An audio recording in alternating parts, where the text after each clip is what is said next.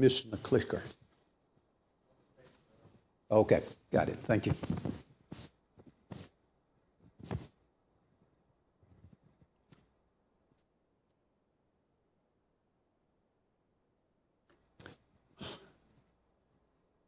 You have your Bibles, you might be turning and marking the book of Romans in the 3rd chapter. We'll be talking about a number of passages before we actually turn there, but that'll be one of the places that we camp and really look diligently at one of the scriptures that is there. While you're turning your Bibles to Romans the 3rd chapter, let me express my word of appreciation for the presence of each of you. We're visiting with us. We appreciate you being with us. We want you to know that we're trying hard to do the word or the will of the Lord, and if you have anything that you question that we say or do, we'll be happy to sit down and talk with you about those things. We want it to be a time that we glorify God and learn about His Word. And if you're joining us online, we appreciate very much your presence this morning also. I suspect that all of us know that the Bible talks a great deal about the subject of righteousness. In fact, one of the words that is translated righteous or righteousness in the Old Testament, one of the words, for instance, that's found when God makes the promise to Abraham and tells him that he will be counted righteous, is found 157 times in the Old Testament in 150 verses. And that same word that is translated by a Greek word in the New Testament is found 95 times in 87 verses. I don't expect that that'll be on the final exam, but perhaps it helps you to understand that righteousness is a subject that is talked about a lot in the Bible. And I suspect not only do you know that the righteousness is a subject that is talked about in the Bible, but I suspect that you know that righteousness is exalted in the Scriptures. And we are encouraged to be righteous. For that reason, I want to talk with you, if I may, this morning, about the subject of righteousness, and particularly our path unto righteousness. And so that we can all be on the same page and so that we can know for certain what we're talking about, I want to start by first of all just addressing the question, what is righteousness? And I think Vines gives us a good definition of righteousness when he says that it is the character or quality of being right or just. And then he points out that it was formerly spelled right wiseness and says, which clearly expresses the meaning. Right wiseness carries with it the idea you have a sense of you know what's right and what's wrong. And you're trying hard and are seeking to do that is right so that you can be recognized as being a state of righteousness. But the question may arise, why is it so important for us to be righteous? And I mentioned that the Bible holds up righteousness for us. Let me just share with you for a moment the idea and show you some of the value of righteousness. I mentioned the number of times it's talked about in the Old Testament. One of the books that talks a great deal about righteousness is the book of Proverbs.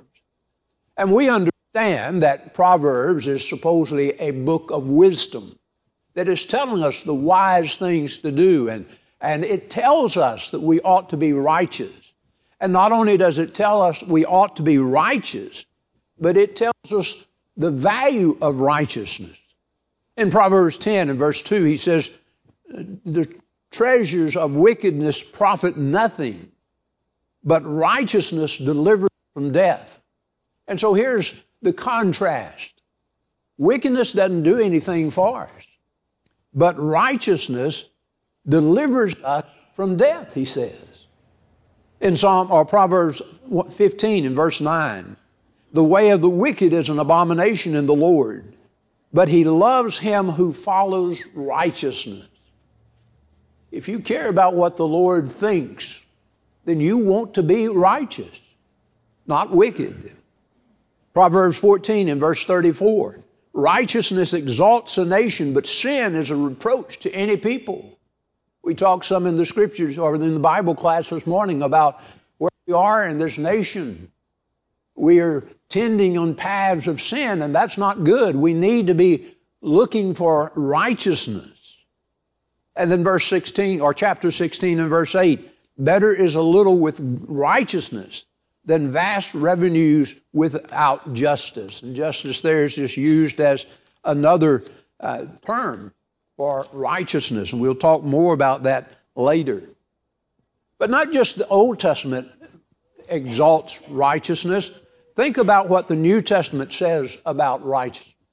For instance, in the book of Matthew, in the 5th chapter, in verse 6, Jesus in the Sermon on the Mount said, blessed are those who hunger and thirst after righteousness. I don't know if we really know what it means to hunger and thirst, but if you could imagine, you just want some water, you just want some food, and that's driving you.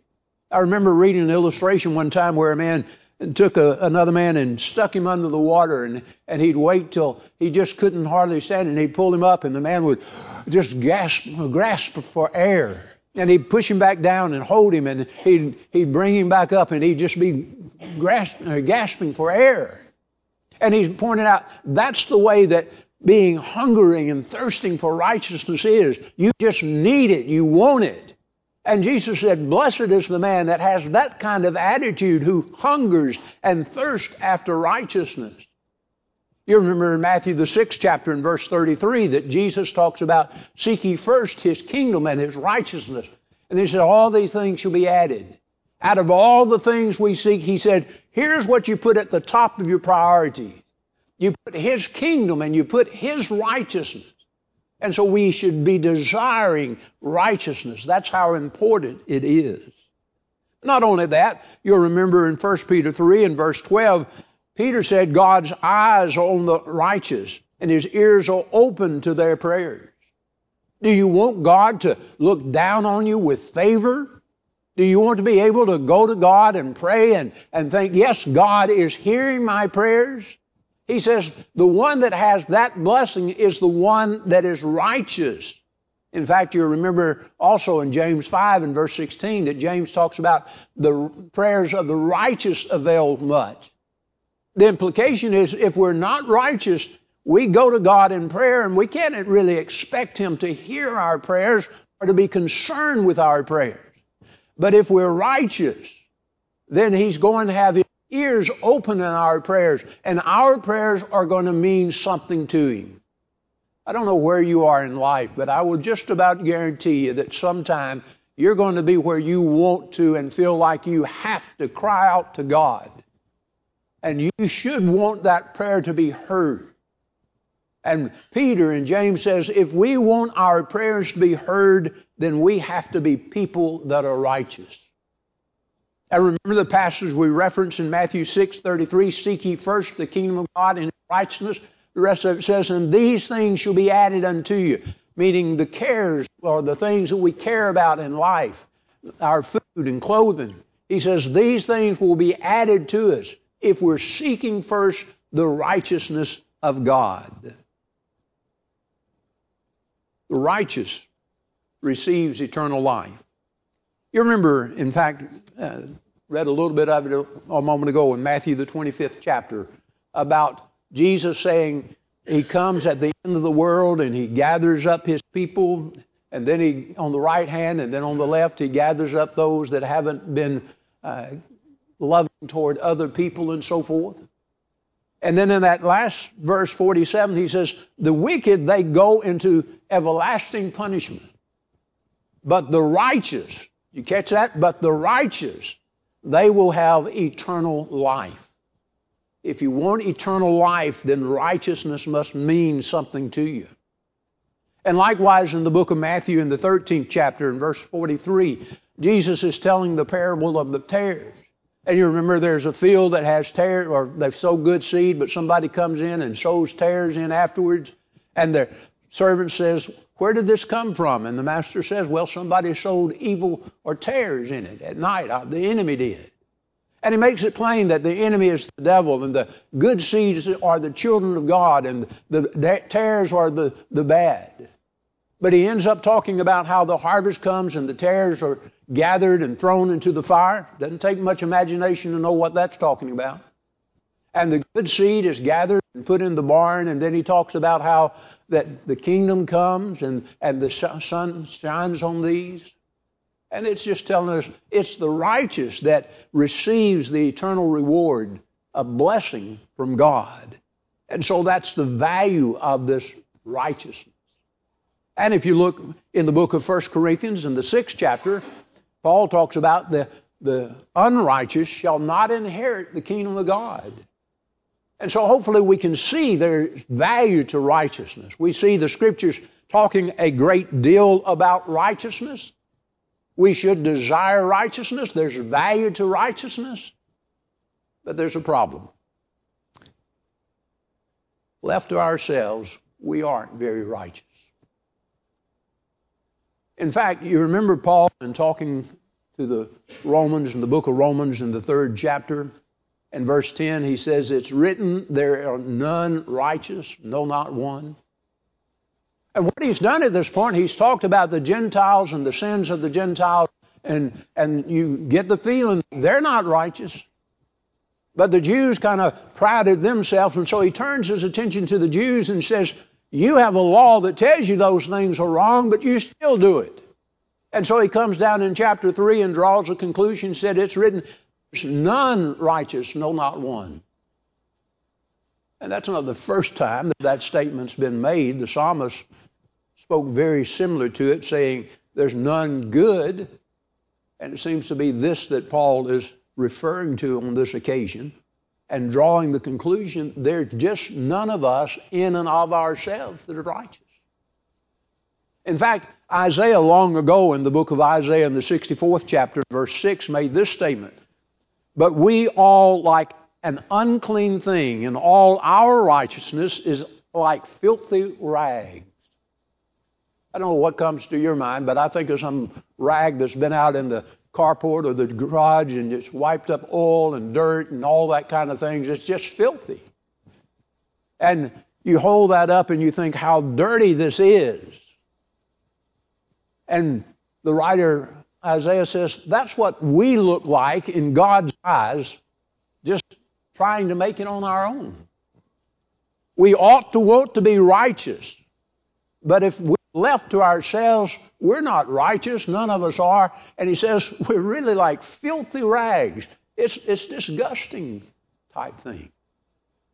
And I would remind you that Jesus himself in the book of Luke in the 18th chapter and beginning in verse 9 tells the story about a Pharisee and a publican that went up into the temple to pray. And the Pharisee, remember, stood and prayed and said, I thank you, I'm thus, thus, thus, thus, and thus, talking about all this goodness. And the tax collector beat his breast and said, Lord, be merciful unto me, a sinner. And Jesus said, I tell you that man, the sinner, will be justified before that man who trusted in himself to be righteous. And so if we're thinking somehow that, righteousness matters and I've got it made, I can just live righteous in and of myself, then we're mistaken. Because our righteousness in and of itself is like filthy rags in the sight of God. And we're deceiving ourselves as much so as the Pharisee if we look at what good things we do and say, I'm righteous in the sight of God. None of us are righteous in the sight of God in and of our own merit. So what's the answer? Well, the answer is the righteousness of God. You think about that phrase, the righteousness of God, and there could be two possible answers that you're talking about when you talk about the righteousness of God. It could be talking about God's character. God is righteous. And over in the Scriptures, we're told that He is righteous. He doesn't have sin. As John said, He's light, and in Him's no darkness at all, no hint of sin in God. And over, we're told He's righteous. Deuteronomy, the 32nd chapter and verse 4, righteous and upright is He, talking about God. Ezra 9 and verse 15, O Lord God of Israel, You are righteous. Nehemiah 8, he's talked about how God has kept all His promises. And then he says, for You are righteous. The fact that He's kept His word is one sign or thing that shows that He's righteous. Psalms 7 and verse 9, the righteous God. And then in Romans 3 and verse 25, he talks about some things that God's done. We're going to look at in a minute, and he says this is to demonstrate His righteousness. And I think at that point, when you're looking at context, he's saying, I did all of these things because I'm righteousness, and what I've done shows you that I am righteous. But I want to suggest to you that's not what we mean when we say that the answer to the problem is the righteousness of God. That's not our way of becoming righteous, is what I mean. It's certainly behind what we're about to talk about, but it's not our way in and of itself, or it's not the way that passage is talking about. You see, the word righteousness of God can refer to the plan which God uses to make man righteous. Let me give you two verses that I think shows you that God has a plan to make man righteous, and that what He's talking about is it's a plan that came from God, hence the righteousness of God, the plan of righteousness that come from God. You may remember that in the book of Philippians in the 3rd chapter in verse 9, and if you remember the context, Paul is talking about how he loves Christ and how he counts all things lost for Christ, and that he wants to be in Christ. And then in chapter 3 and verse 9 he says, and have the righteousness which is from God by faith. He's looking for a righteousness. He says, it's not my own righteousness. I don't get it particularly because I have kept the law perfectly. I'll tell the story on myself if I may. I decided one time I was going to preach on 3 types of righteousness. I was going to preach on self-righteousness, and I was going to talk about righteousness under the law, and then the righteousness of God. And I was going to use this passage because it talks about not my own righteousness, about self-righteousness. And that morning when I was reviewing the sermon, I thought, that's not what that passage is talking about. Paul is talking about my own righteousness by way of the law. Didn't disrupt the sermon. I just changed and went back to Matthew, or to the passage in Luke where this man trusted his own righteousness, his own goodness. But Paul is talking about, I seek a righteousness that's not coming by my law keeping, but that it's coming from God by faith. And that should remind us of the fact that in the book of Romans in the 1st chapter in verse 16 and 17, Paul said, I'm not ashamed of the gospel. It's the power of God unto salvation to everyone who believes, for the Jew first and also for the Greek. Then he says, for in it the righteousness of God is revealed from faith to faith, as it is written, the just shall live by faith. That plan that we're talking about, the righteousness which is from God, that is revealed for us, and it comes through the story of the gospel. And I want to make mention of the fact that both of these passages tell us that it is by faith. It's not by works, that is, it's not that we earn it, but that this righteousness comes by faith. Remember, we ourselves are unrighteous. We're like filthy rags. But God's righteousness comes not by us living a perfect life, but it comes by faith. And both of these passages that are talking about the righteousness of God emphasizes this fact that it comes by faith. I want you, if you would, to look over for a moment to the book of Romans in the 3rd chapter. And we've talked about this passage before, but I think I did it and mentioned it one time, and not too long ago in a sermon, I think we were talking about, if I'm saved, why do I feel so lost? I was chastised afterwards because I didn't use the PowerPoint and diagram it out like I had to someone else. And they said, wasn't as clear. You should have diagrammed it out. And then the second thing, I keep hearing things, certainly in the denomination world, but even sometimes among my brethren today, that are talking about righteousness, and it has an uncertain sound about it. You wonder just what they're saying and if they're getting close to the things that the denominations say. But if you want to look at the righteousness of God in just a very short few passages or verses, look over, if you would, to the book of Romans in the 3rd chapter in verse 24. And remember, we read a moment ago in Romans 3:10 how that we all sinned, or that there's none righteous. And in verse 23, he says we've all sinned and come short of the glory of God. So now look, if you would, at verse 24. He says, for we've all sinned and fall short of the glory of God. And what he's telling us is that we just mentioned ago, failure on our part, apart from God's plan. By ourselves, we're not righteous. We're all sinners if we're not relying upon God's righteousness. But then he says, and being justified by faith, by his grace. To be justified means to be pronounced right. And he says, we are the ones that Paul's talking about, those that are taking on the righteousness of God. He says, we are pronounced right, counted as righteousness by God, but he says it's by God's grace. It's his unmerited favor. It's not something we've earned, but it's something that God gives us by his grace. But notice he says, through redemption that is in Christ Jesus, he says.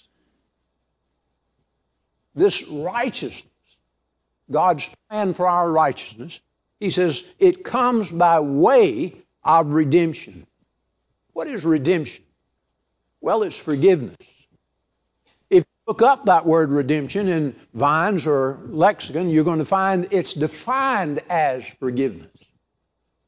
But go back for a moment to the book of Ephesians in the 1st chapter in verse 7, and Paul is talking about all spiritual blessings being in Christ.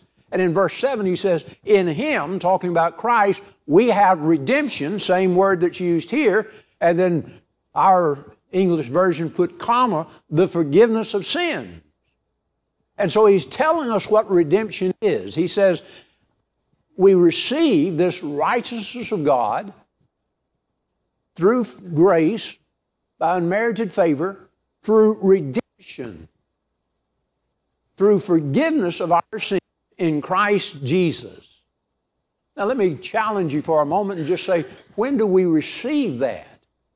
Well, Acts 2:38, Peter said, repent and be baptized in the name of the Lord Jesus Christ for the remission of sin. Ananias told Paul in Acts 22:16, arise, be baptized, and wash away your sins, calling on the name of the Lord. And in the book of Romans, in the 6th chapter, you recall that Paul said we're baptized into Jesus Christ. And so we understand that we're going to be righteous by God's plan, and that righteousness comes through redemption, through forgiveness of sins, and that forgiveness of sins comes when we're baptized, not trusting our own merit, but calling on the name of the Lord Jesus Christ. It's our faith in Jesus that gives us that remission of sins. You know, you could run and jump in the baptistry all day long just to swim or just to get wet or to cool off or into some water somewhere else. That doesn't do away with your sins. But if you go to Jesus, calling upon Jesus, saying, Jesus, I believe that you are the propitiation of my sin. God has sent you to cleanse me of my sins, and you're baptized into the name of Jesus Christ for the remission of sins, calling on the name of the Lord Jesus. That is, looking to him. He says, then we have that forgiveness. We have that redemption. And he goes on to tell us that the reason that is true is because God set him, that is Jesus, up as a propitiation by his blood through faith. And so Jesus' blood is counted as an appeasement. That's what propitiation is. And he says it's counted as an appeasement for those who have faith in Jesus. I've mentioned before, I remember growing up and seeing the jungle movies and so forth, and there'd be some native tribe, and they thought they had angered God because the crops were dying or some other tragedy was coming upon them. And so they may decide they're going to offer their kids as a sacrifice to that God that they're thinking about, that thinks that controls the rain or the sun or whatever. They're trying to appease the anger of that God. Well, basically, God has something against us because of our sin. And he said, I will accept the blood of Jesus as an appeasement. That will satisfy the thing that is needed so that you can have your sins forgiven and be righteous in my sight. I mentioned earlier that Romans 3:25 probably uses that phrase, his righteousness, as meaning God's character. Look at verse 24. It says, being justified freely by his grace through redemption that is in Christ, all those things we just talked about, whom God set forth as a propitiation by his blood through faith to demonstrate his righteousness, because he passed over the sins that were previously committed. He's talking about people like Abraham that he pronounced to be righteous, and yet nothing had been paid for their sin. And he's saying now Christ comes and he dies on the cross. And he counts that as a propitiation for our sins, but he says it also goes back and covers the sins of those like Abraham and so forth. And it had to for God to still be righteous. He couldn't just wink away the sin and say it doesn't matter. He is a righteous God that demands justice, but he's also a merciful God. And so this was his plan to bring mercy and justice together, where he would be forgiving us based upon the sacrifice, the propitiation of Jesus Christ. But as Hebrews talks about, that blood ran backwards as well as forward. And so that's our salvation that we're talking about. And that's the righteousness of God that he's talking about.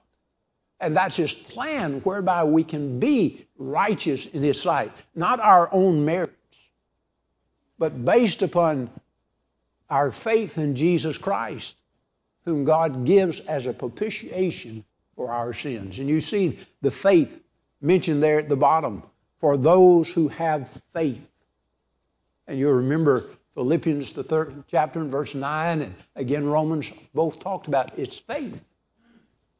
What's the difference between the fellow that just runs down in the baptistry and the fellow that gets remission of sin? It's their faith. It's that one of them believes that God has sent Jesus as a propitiation for his sins.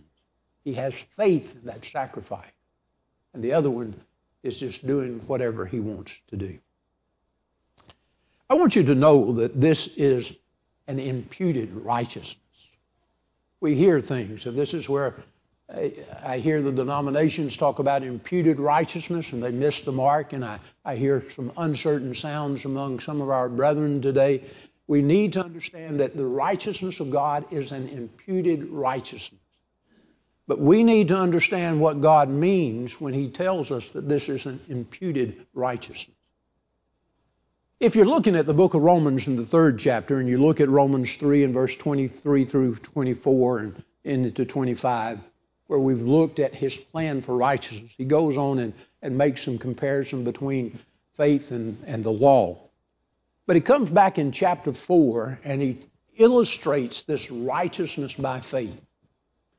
And he does so with 2 examples. He does so with Abraham, and he does so with David. Look, if you would, for a moment to the book of Romans in the 4th chapter, and for time's sake, look at verse 2. He says, for if Abraham was justified by works, he has something to boast about, but not before God. For what does the Scripture say? Abraham believed God, and it was accounted to him for righteousness. How did Abraham get to be righteous? By his works, by the things he did? He says, not by that. He says, his faith, or he believed, and it was accounted to him. And that word accounted is the word that is oftentimes in some versions translated as being imputed. And so he says, Abraham was imputed as righteous, or his faith was imputed to him as righteousness. I want to suggest to you two things from that. One, you see that it's by grace, because he says it's not of works. If it was works, it wouldn't be by grace. But he is saved by grace. And so he's telling us this is not by works, it's by grace. This counting you righteous by your faith. And notice, if you would, that he says you're justified by faith or by grace.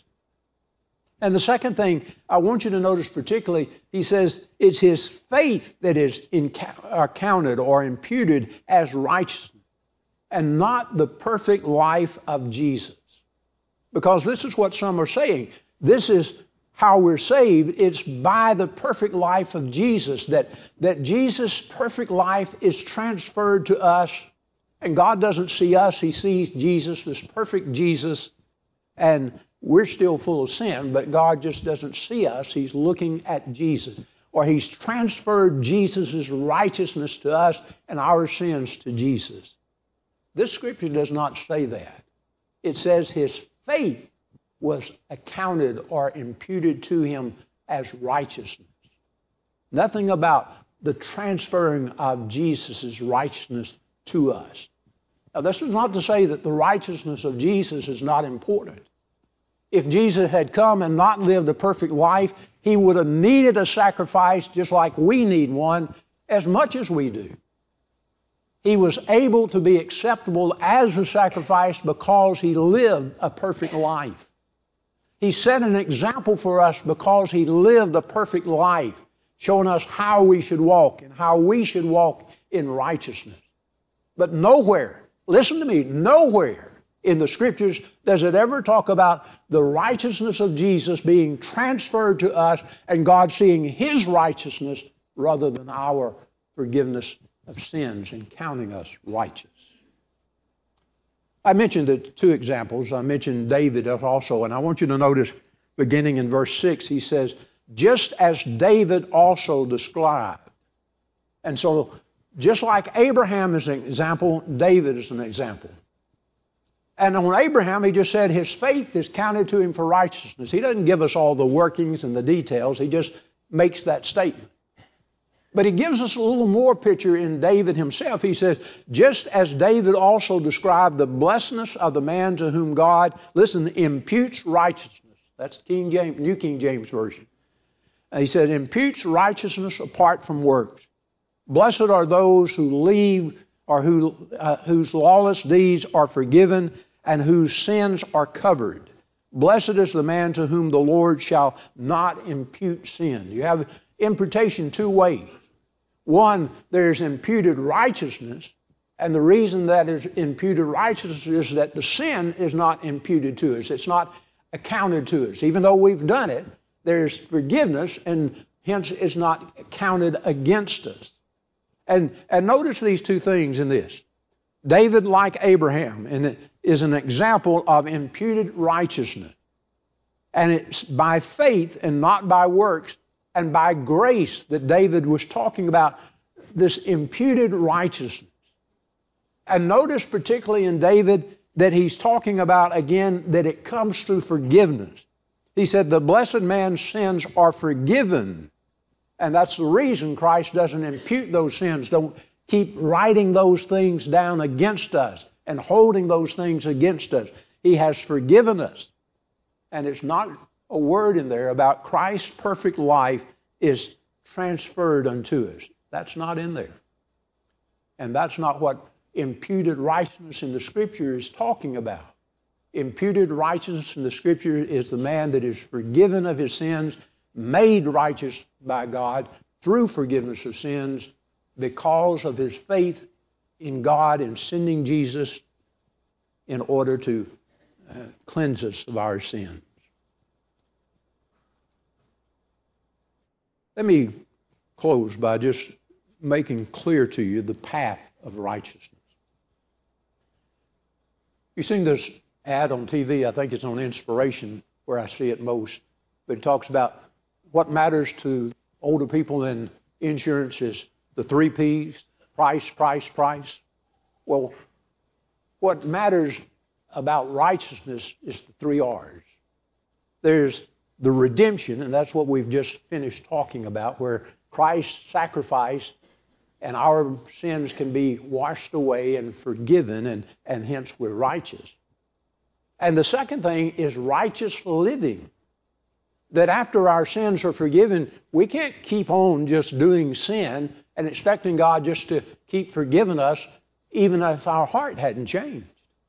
You remember in the book of Romans and the 3rd chapter, we've just talked about this plan. Dave mentioned Romans 5 about the salvation we have and the peace that we have in Christ Jesus. And then he says in Romans 6, shall we continue in sin that grace may abound? And he says, God forbid. Have you ever noticed, first of all, that Paul knew that these people that he's talking about, justified by faith, they'd been baptized? He didn't stop and say, now some of you have been baptized, and let me tell you, he just said, as many of us as have been baptized into Christ, that we're dead to sin and alive unto righteousness. And then look a little bit further, if you would, in Romans 6, and drop down to about verse 17, and he says, but God be thanked that though you were slaves of sin, yet you have obeyed from the heart that form of doctrine of which you were delivered, and having been set free from sin, you became slaves of righteousness. And so, been baptized into Christ, and now we are dead to sin, and we have become alive unto righteousness. We're trying to walk in righteousness. Look over, if you would, to the book of 1 John in the 3rd chapter. Just one quick statement there. And John tells us, he says, he who practices righteousness is righteous, just as he is righteous. Now, John's writing to Christians, and he's trying to make it plain that even though we're Christians and Christ has died for us, we don't have the right now just to go out and live in sin. We have to walk in righteousness. And somebody may say, well, how do we do that? We didn't do it before we came to Christ. How do we do it now? Well, we have Christ helping us, but there's still forgiveness. Look at 1 John 1 and 9. If we confess our sins, he is faithful and just to forgive us of our sins and to cleanse us from all unrighteousness. That's the promise to those of us in this room that's Christians that have already been baptized, that I'm out striving to live in righteousness. But if I fail some way, I don't just call it quits and give it up. I go to God in prayer and pray for forgiveness. And that same blood that cleansed me in baptism cleanses my sins now. And through forgiveness, I remain righteous in God's sight.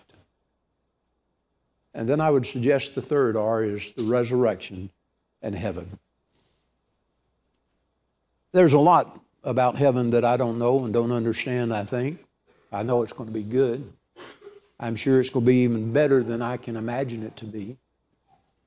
And I know that we will put off at the resurrection this fleshly body, and so Satan doesn't have the flesh to tempt as he had in times past.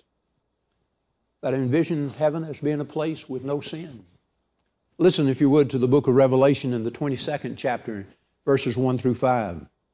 And he showed me a pure river of water of life, clear as crystal, proceeding from the throne of God and of the Lamb. In the middle of its street and on either side of the river was the tree of life, which bore 12 fruits, each tree yielding its fruit every month. The leaves of the tree were of the healing of the nations. And then listen particularly. And there shall be no more curse, but the throne of God and the Lamb shall be there, and his servants shall serve him. They shall see his face, and his name shall be on his forehead. There shall be no night there. They need no lamp nor light of the sun, for the Lord God gives light, and he shall reign forever. Heaven will be a place of peace and rest. And I think we can quit fighting the sins that we fight here. And nothing accursed will be able to be there. Does righteousness mean anything to you? Do you really hunger and thirst after righteousness? Want to be righteous in God's sight more than anything else? There's a way. Not in our own merits, but in our faith in Jesus. Knowing that God gave Him to be a propitiation for our sins. And that we come to Him and we're baptized, calling upon Him to wash away our sins, and He'll do it. And no matter how filthy and dirty we are before, when we come up out of the water of the grave of baptism, we are righteous in His sight. And if you've done that and you're walking, but you realize you've gotten out of the path of righteousness, there's still hope. I think about Paul in Romans 7, and he talks about, I want to do good, but I don't do good sometimes. I know not to do evil, but I do evil sometimes.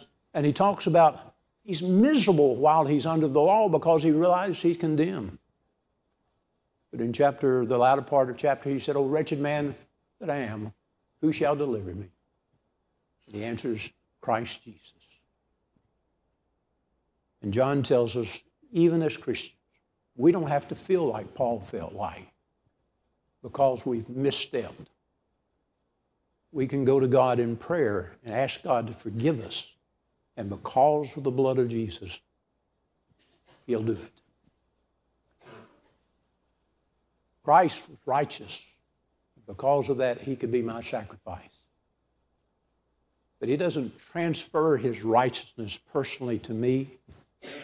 He forgives me of my sins. He cleanses me of my sins. He washes me of my sins. And by that action, I am justified, pronounced right by God. And I have all of those promises that we talked about earlier. And you can have them now. If you're subject to God's invitation, would you come while together we stand and sing?